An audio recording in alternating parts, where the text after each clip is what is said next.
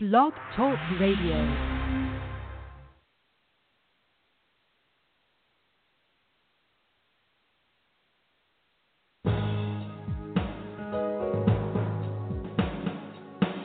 Welcome to the Neil Garfield Show, a presentation sponsored by www.livinglies.wordpress.com, GTC Honored, and The Garfield Firm, serving all 50 states with news and analysis of the latest bank scams against borrowers, homeowners, consumers, and investors, and providing legal representation throughout Florida. This program is for general information only. It is not a solicitation for services or legal representation and should never be used as a substitute for advice from a licensed professional. And now, here's world-renowned financial expert, attorney, and blogger, Neil Garfield.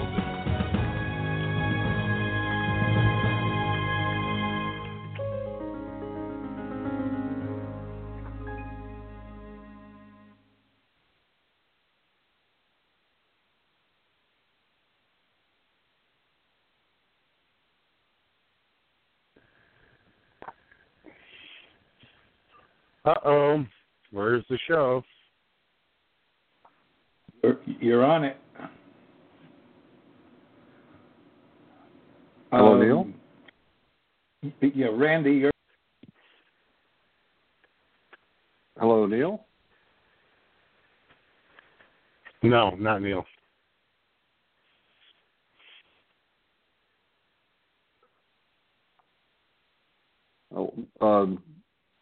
Well, in anticipation of Neil joining us, this is Randy Ackley. Who am I speaking with? Hi, Randy. This is Greg. Hi, Greg. Are we live on the show now? I believe so. Well, okay. So I think the ball's in your court to roll with it. Very good. Well, first of all, thanks, Greg, and thanks very much, Neil, for the opportunity to join today's show. And I'm looking forward to Neil joining us. All right. I'm going to mute myself out, and you have at it. All right. Thanks very much. Let me just say I was very excited by the response that's come up online and the number of people that have made comments and have been sharing the fact that today's show is going, and also my original blog that was listed on foreclosurefraud.org. I was really pleased to see so many people responded so effectively to the information I posted. Let me just say that without Neil here, I think that what I will just do is start talking about what it means to be in foreclosure today in the United States. And it's not what we were used to, say, 5 or 10 or 15 years ago. Back in I keep referring to our grandparents' day, when somebody bought a house, the purchase. Hello? Randy?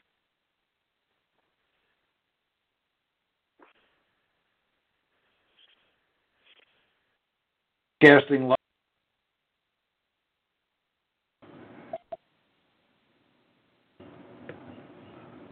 We're still having problems. Brought to you by the Living Lies blog, GTC Honors, Lending Lies, AMGAR, and the Garfield Firm with offices in South Florida. And this show is specially brought to you because of donations to the Living Lies blog from listeners like you. Thank you. And for those of you who are not contributors, we ask that you hit the donate button on the blog or call 954-495-9867 and pledge whatever you think you can afford.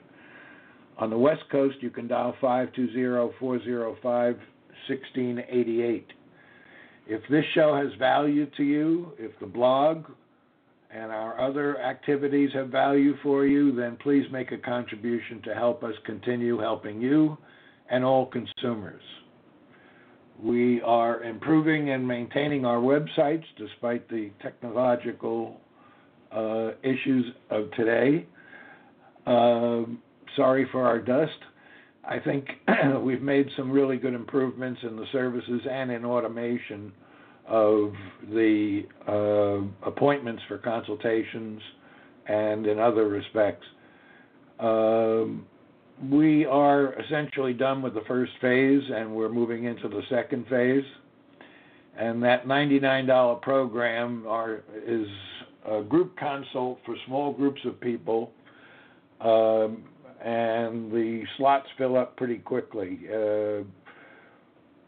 We have up to 10 people on the conference call, which lasts 90 minutes. The minimum we will be on is 1 hour if it ever happens that there's a small number of people, but that doesn't seem to be likely. You can ask questions and listen to others ask questions. You can get answers, and you can listen to other people get answers. Go to the Living Lies blog, click on it, check it out, schedule yourself in one of these group consults. And you're reminded that in such a conversation, you're not getting specific legal advice because I won't know your whole case. But I will know enough because you will be filling out our registration form, and you must know that you're waiving attorney-client privilege if it applies because other people are on the line. And if you're looking for active assistance in litigation, modification, mediation, rescission, settlement, or whatever, then call our numbers and schedule a consult, a review, and report, or both. We provide your attorney and you with the latest information on what is happening and what we think is getting traction, as well as the bare bone facts on the origination, acquisition, and enforcement of each loan submitted to us. And let me remind my listeners again that nothing stops a foreclosure except a court order. No letter, pleading, or anything else will stop the foreclosure from proceeding or stop the forced sale of a property. The reason I keep repeating this is that people are getting calls or flyers in the mail that promise that they can stop the foreclosure. And in most cases, those are not attorneys. Those are people who are misrepresenting what they can do. There's a lot of those out there, and so I remind you always that nothing stops a foreclosure except a court order. In bankruptcy, the order is automatically issued normally as soon as the bankruptcy is filed. So back to Randy Ackley, who I hope is on the line here. I think he is from my switchboard here. He's an attorney in West Palm Beach, Florida, and he worked with Tom Ice, as I said, who I can't say that he would get better training anywhere else in connection with foreclosure defense. Randy, thanks for appearing on our show.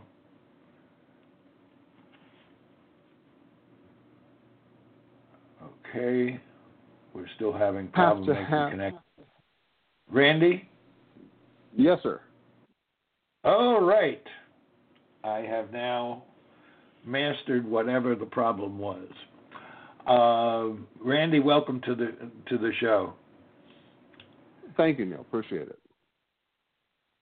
So I'm really pleased to be here. You have a very unusual background, and I'd like you to talk a little bit about your background. You obviously have been around for a while and seen a lot that most people have not seen. We, of course, in our little corner, believe that foreclosures has been a virtual holocaust. You've seen real damage to real people and real circumstances on the ground that are horrific from what I gather. Would you tell us a little bit about how you progressed and how you ended up in foreclosure defense? I'd be happy to. And first of all, if I can, thank you very much for having me on the show today, Neil. I really appreciate the opportunity. I think the thing for me is I'm not sure that the damages we're seeing in the foreclosure catastrophe for the families involved are all that different from the damages that are incurred in natural and man-made disasters that are more destructive.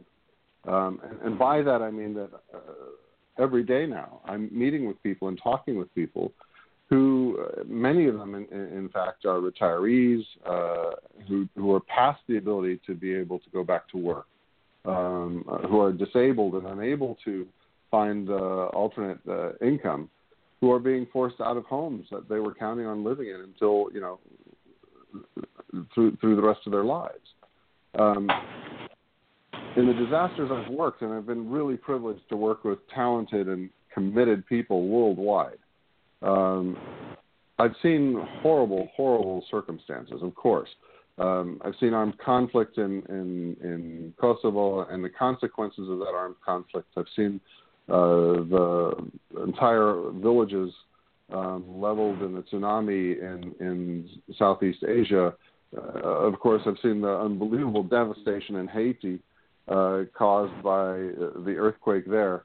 And yes, there is a difference. I'm not saying that it's the same thing. Certainly when you've lost loved ones and you've lost whole villages, the impact is horrendous and very personal. But in truth, for many of my clients, many of the people I speak to, the impact of the cavalier fashion with which the lending industry has treated mortgages and loans, and the fact that they're forcing people out of their homes, and like I say, in many cases without the ability to find alternative housing, is leaving people homeless and leaving people in desperate straits. And the reality is that this disaster, the one difference, which is one of the things I tried to highlight in the blog that I posted, the one of the significant differences between this disaster and the devastation caused by Hurricane Andrew and Katrina and the earthquake in Northridge in California is that we can fight back.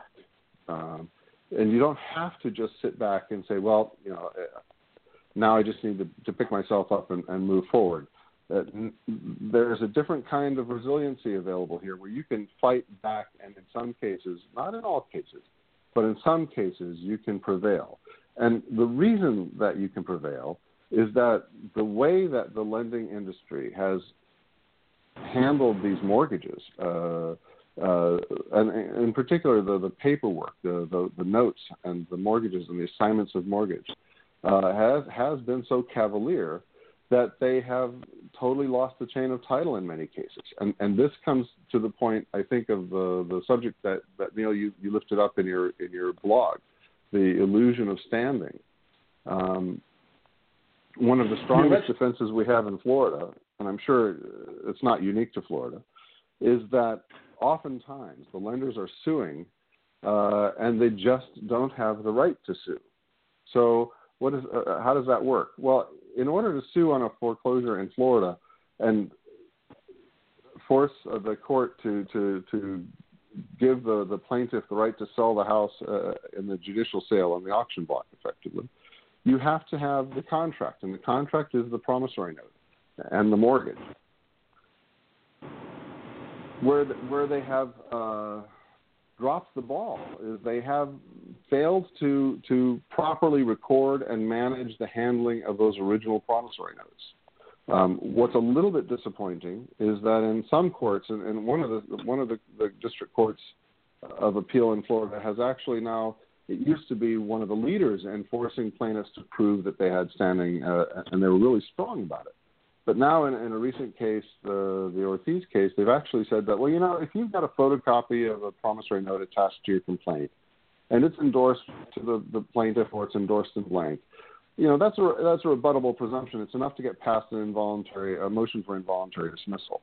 Because, unless they've got some evidence showing that you didn't have it, that creates a presumption that you had the promissory note.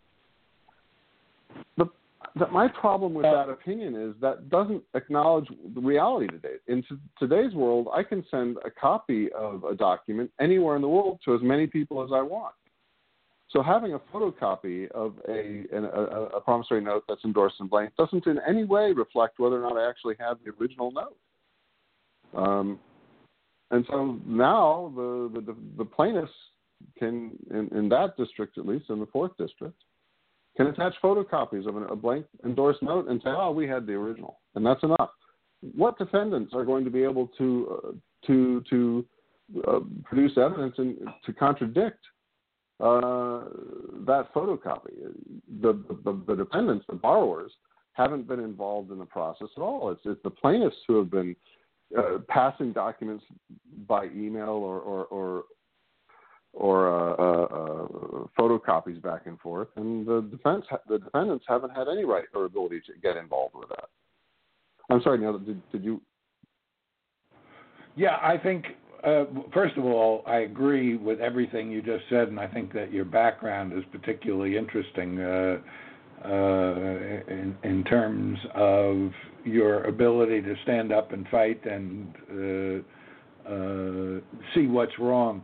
One of the things that I have come to as in my role as an expert witness on the securitization of debt is that the reason for these fabricated, copied notes is, frankly, that number one, as per the study done some 8 years ago by Catherine Ann Porter when she was at the University of Iowa, that 40% at a minimum of the notes were intentionally destroyed, which is an interesting thing until you start thinking about why they would have been intentionally destroyed, because those notes are considered from an accounting point to be cash equivalents, and why would you put cash through a shredder? So I went further on that and determined that the reason that they were doing what they were doing and trying to rely on presumptions, as you pointed out, rebuttable presumptions, rather than saying, here's the money trail, is that if they had revealed the money trail, they would have revealed a lot of illegal actions, one of which included the fact that the origination of the loan was done using funds from a far-off source that did not know their funds were being used in that way. And so the money trail that's supposed to lead up from the origination to the point where some trust claims that it owns the loan, the money trail is absent. So they just create these documents and sometimes forge them, robo-sign and all kinds of things, and fight like hell in discovery to prevent the homeowner as a defendant in a judicial state or the plaintiff in a non-judicial state. They fight to prevent the homeowner from tracking the money trail and seeing whether it parallels the paper trail. And the reason for that is that the money trail does not and cannot parallel the paper trail because none of those transactions actually happened. So my question for you, since you've got considerable experience and research done here, is what do you think should be done in the discovery phase of litigation where a homeowner is attempting to save their home from what I call a pretender lender? It's a party that has no money in the deal and is just standing in for the investment bank that created this disaster. That's a great question. And what's very interesting is that there are very different strategies now by active foreclosure defending attorneys in Florida. Some have basically said the discovery is not relevant because the courts have been so willing to allow in evidence, and in some circuits I understand this perspective, ignoring the rules of evidence. I mean, one of the issues that you and I face, all of us face moving forward, is the lenience that's being given to banks with regard to the fundamental rules of evidence. I mean, the amazing thing now is in foreclosure defense in Florida, in many districts, the banks need to have a witness say, well, yeah, we verified the veracity of these documents, and they come in. That would never, I mean, it would be so hard to believe that would happen in other kinds of lawsuits. So what kind of discovery should we... Just to piggyback on that, I have toyed with the idea of coming up with some strategy where the homeowner comes in and has a witness testify as a representative of the homeowner and see whether or not the court will let from the homeowner use logic that they're letting evidence in for the plaintiff who is not a creditor and doesn't own the loan. I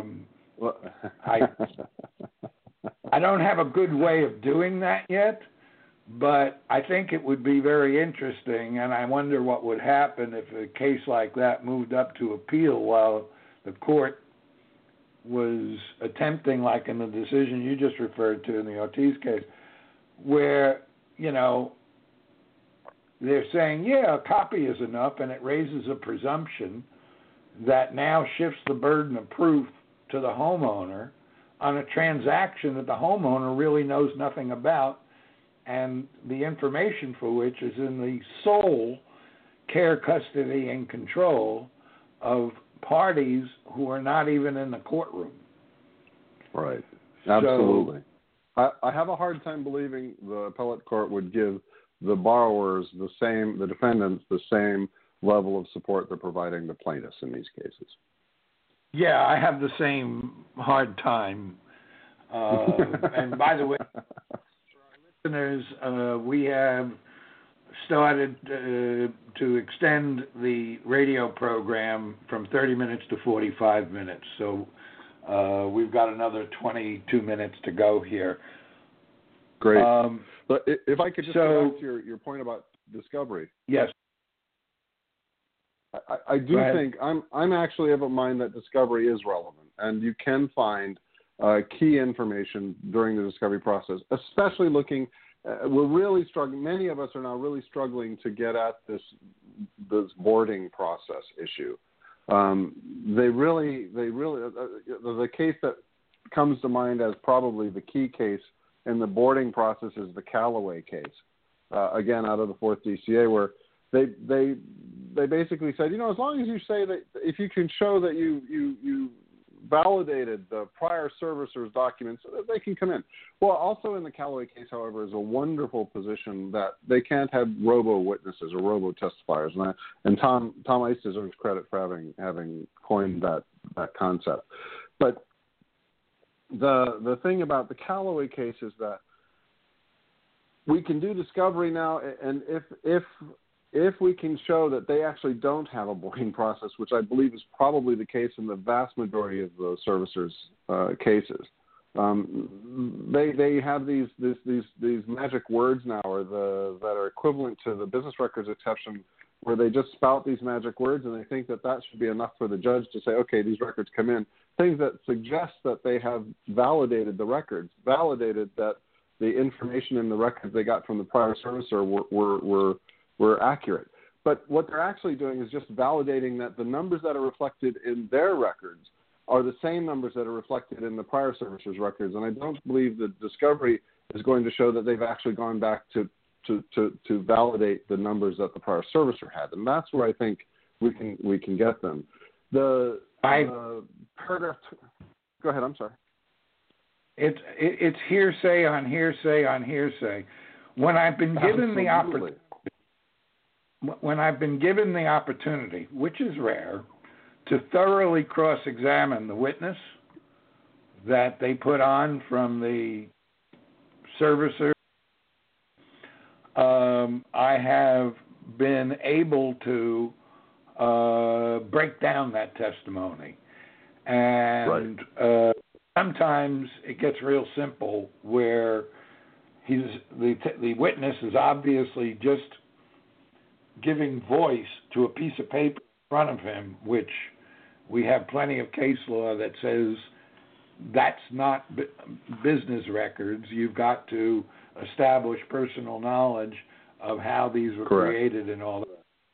But when I approach the witness and ask him questions about the codes that are used and the numbers that are on the page and all that, he has no idea. Right. So, often that's the case. And when I ask a question like, have you seen all the records, pertaining to this loan? Oh, yes, is always the answer. And I go, okay, well, you're a corporate representative of the servicer, right? Right, and the servicer performs various duties, right? Yes, and one of those duties is to collect money, right? Yes, and then the servicer pays the creditor, right? And suddenly the witness freezes up and says, well, I don't know anything about that. So that's happened several times. And you can drill down even further.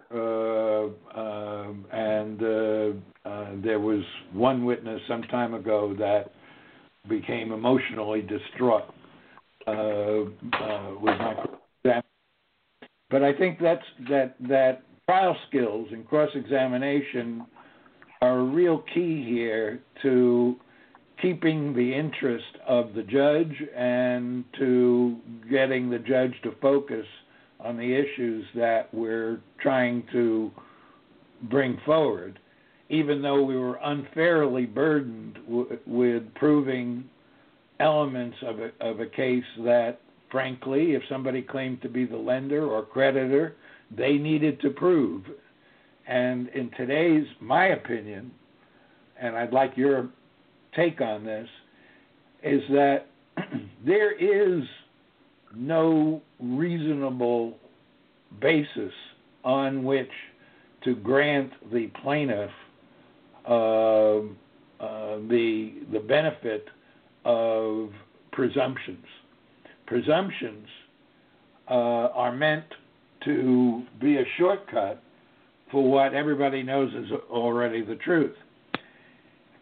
If you look at the case and the statute regarding presumptions, you see that presumptions hold unless, and this is the part that everybody gets, unless there are circumstances which lead one to believe that the documents in question are not necessarily credible, and neither is the witness. Given the fact that we just had Ackley with 17,000 foreclosures stopped, and the dozens of settlements by the underwriting banks, the investment banks, and the servicers who are still not in compliance with the terms of the settlement and who engaged in outright fraud by fabricating documents and pretending to own loans that they didn't own, they were only servicers, etc. It seems to me there's enough information in the public domain that these presumptions should not be used at all.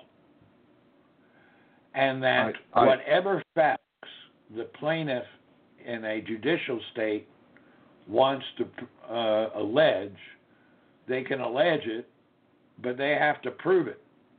too many times I've seen a judge take that presumption from the very beginning of the pleading and say that it's already established that this party owns the loan and they have a right to enforce and all that, just because of the pleadings and the attachments. So I wonder if you have any thoughts on the use of those presumptions and whether it's right track. I absolutely do. In fact, I couldn't agree more. I from your lips to God's ears, Neil. Here's the problem, and it's not just the presumptions of the allegations and the pleadings, but it also speaks directly to the business records exception to the rule against the admission of hearsay. And it's the exact same issue. Think about it. The whole basis for the courts allowing business records to come in, even though they're hearsay, is that there's an underlying assumption or an underlying presumption that there's a circumstance of trustworthiness related to those business records. But the plaintiffs in these cases, the servicers, the banks, the trust companies, the mortgage companies, have again and again and again agreed to consent judgments, consent decrees, the national settlement, mortgage settlement, all of which were based on the fact that they were falsifying documents. They were creating affidavits that were false. They were improperly notarizing documents.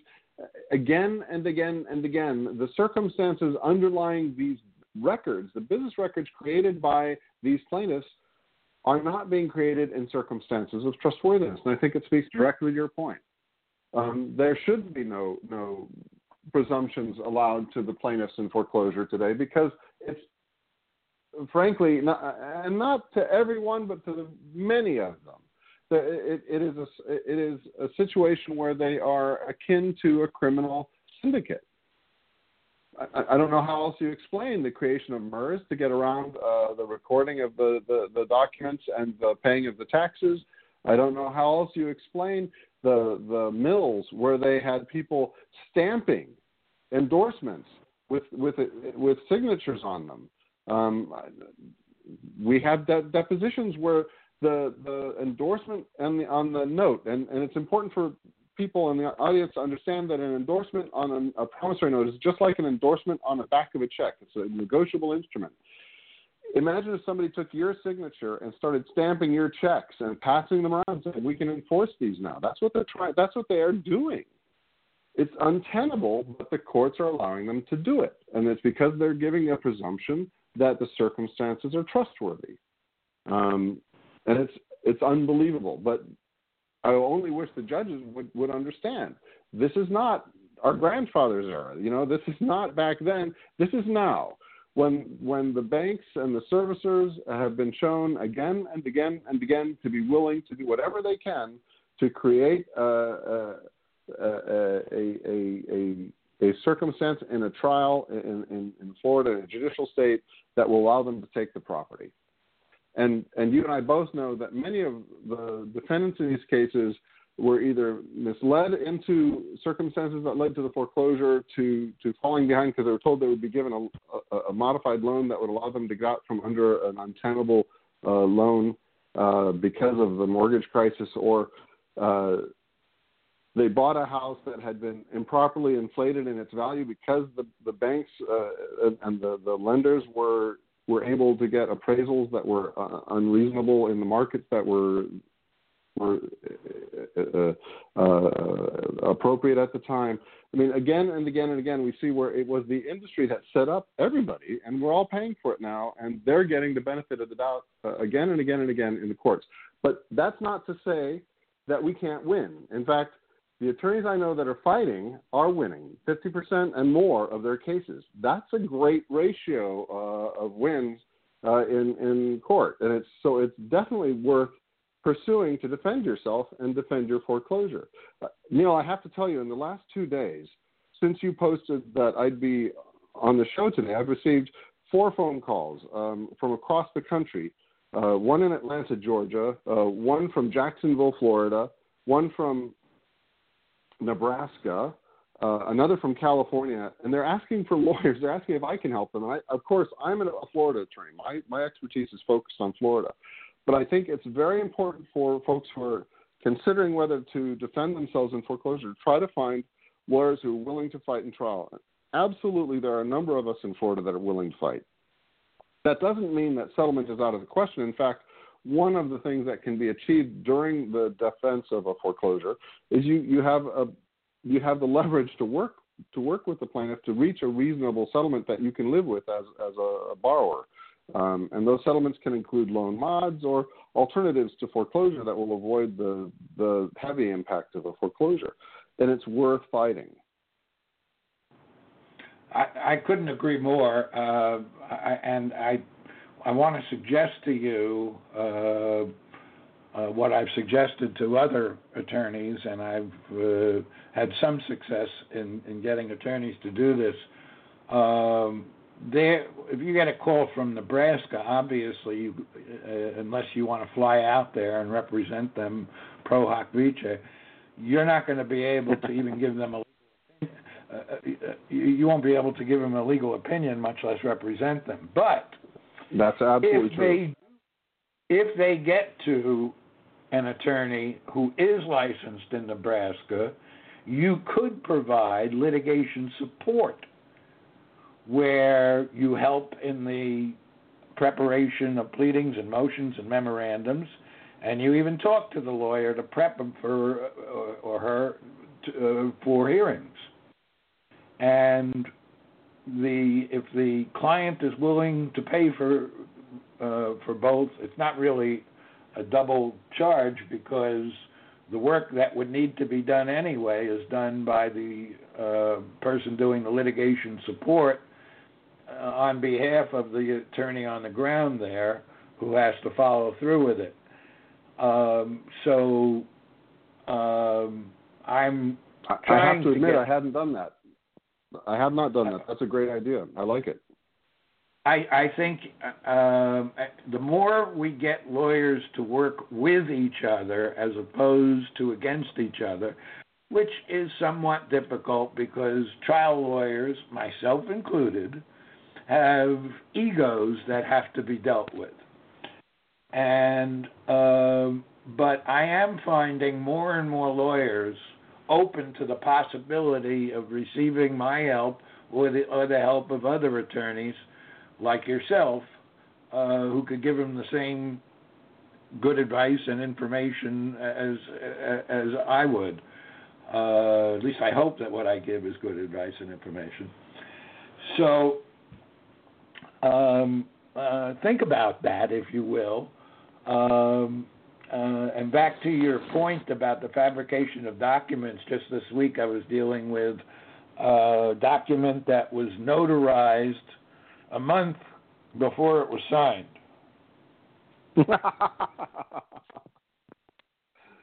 That's fascinating. You just have to ask yourself, how can that possibly happen? Which basically means, and I think you were making this point before, but I'll clarify it, that any lawyer and any homeowner who's looking to defend themselves needs to read these documents that these pretender lenders are attempting to use and really look at every word and every mark on the page, because it may tell a story of fabrication, forgery, robo-signing, and just basically presenting things as though they were evidence when in fact they are worse than not being worth the paper they are written on.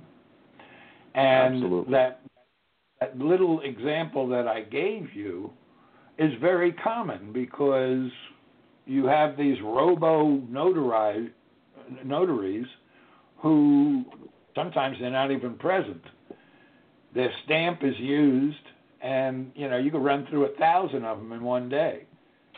And if you check, you'll see in many cases different signatures from the same notary, or as I have also found in about 20% of the cases, notarization from a notary who wasn't a notary at the time.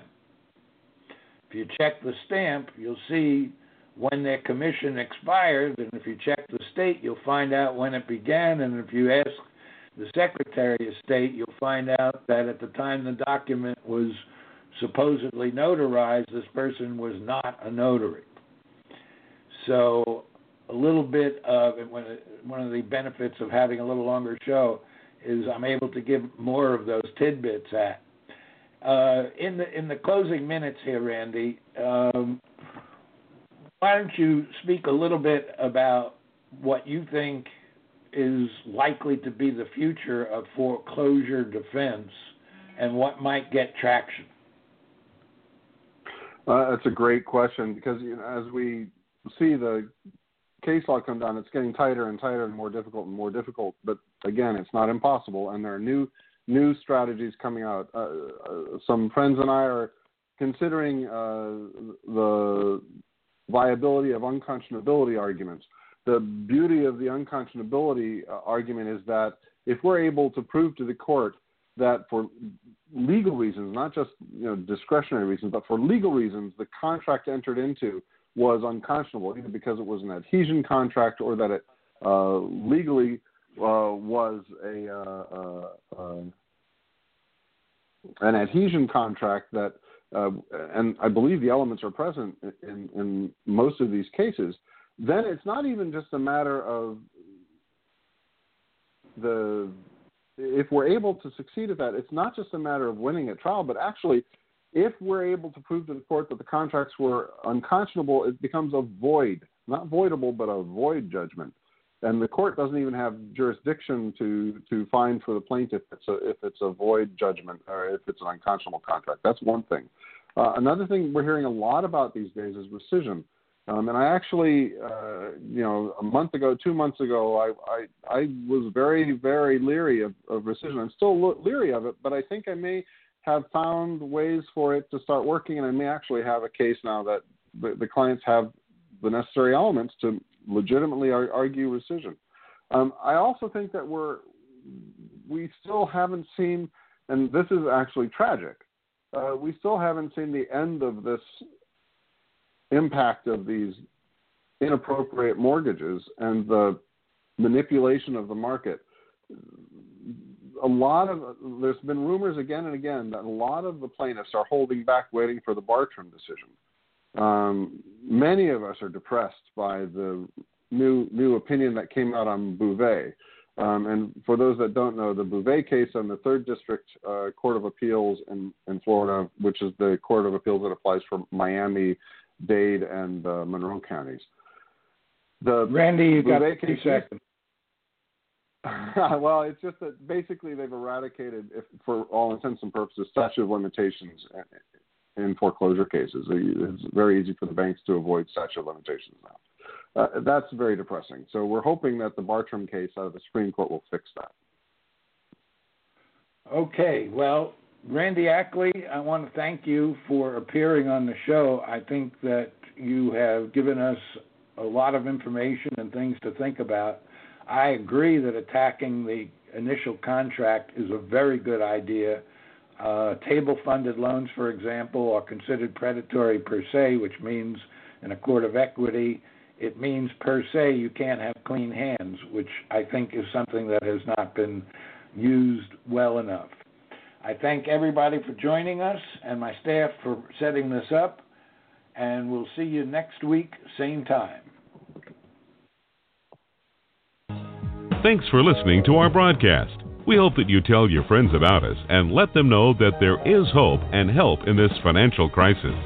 Tune in every week to The Neil Garfield Show for free information and advice, and visit our blog daily at The Living Lies blog. We provide support services, the latest strategies, analysis, expert consultations, testimony, and declarations to use in your battle against the largest economic crime in human history. For information concerning Neil, the team at Living Lies, or the law firm, go to www.livinglies.wordpress.com or call 520-405-1688. The opinions expressed on this broadcast are those of the host and should not be attributed to any other person or entity.